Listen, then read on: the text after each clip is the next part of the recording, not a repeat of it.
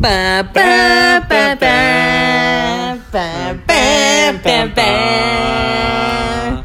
It's the Oscar podcast, Best Picture podcast with Sam and Mike. All right, that's a hell of a song.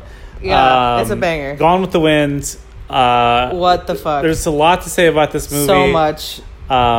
It was not really what I was expecting. It was long as hell. It was way too long. It's like 4 hours long. It's 4 hours long. It's largely boring in my opinion. Like the last hour is kind of interesting. The last couple hours I thought were really interesting. The last hour is good. Yeah. Like I feel like when Vivian Lee's character Scarlett O'Hara is like, all right, I gotta fucking make a business, be independent. Like I think if it had started from there, it would have been more interesting.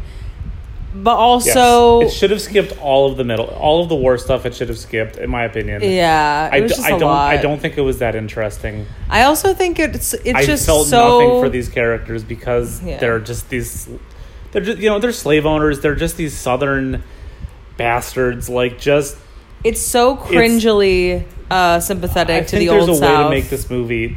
But trying to make us feel sorry for them is not the way. No. Which is why I think the last hour works. Is because I don't feel sorry for them at all, and they're horrible, and that's once they like lose a child, like once people start dying, then it's like human sad. To feel sad for them. Yes, sure. But when they were like, my home is gone. I have to pick cotton with my own hands. Yes. I'm like, shut the fuck up, bro. All right, really quick. So the next film is Rebecca.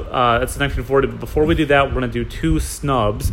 Mr. Smith Goes to Washington, The Wizard of Oz, and we're also going to do a 20s and 30s wrap-up podcast. So look forward to that. But yeah, see you. Bye.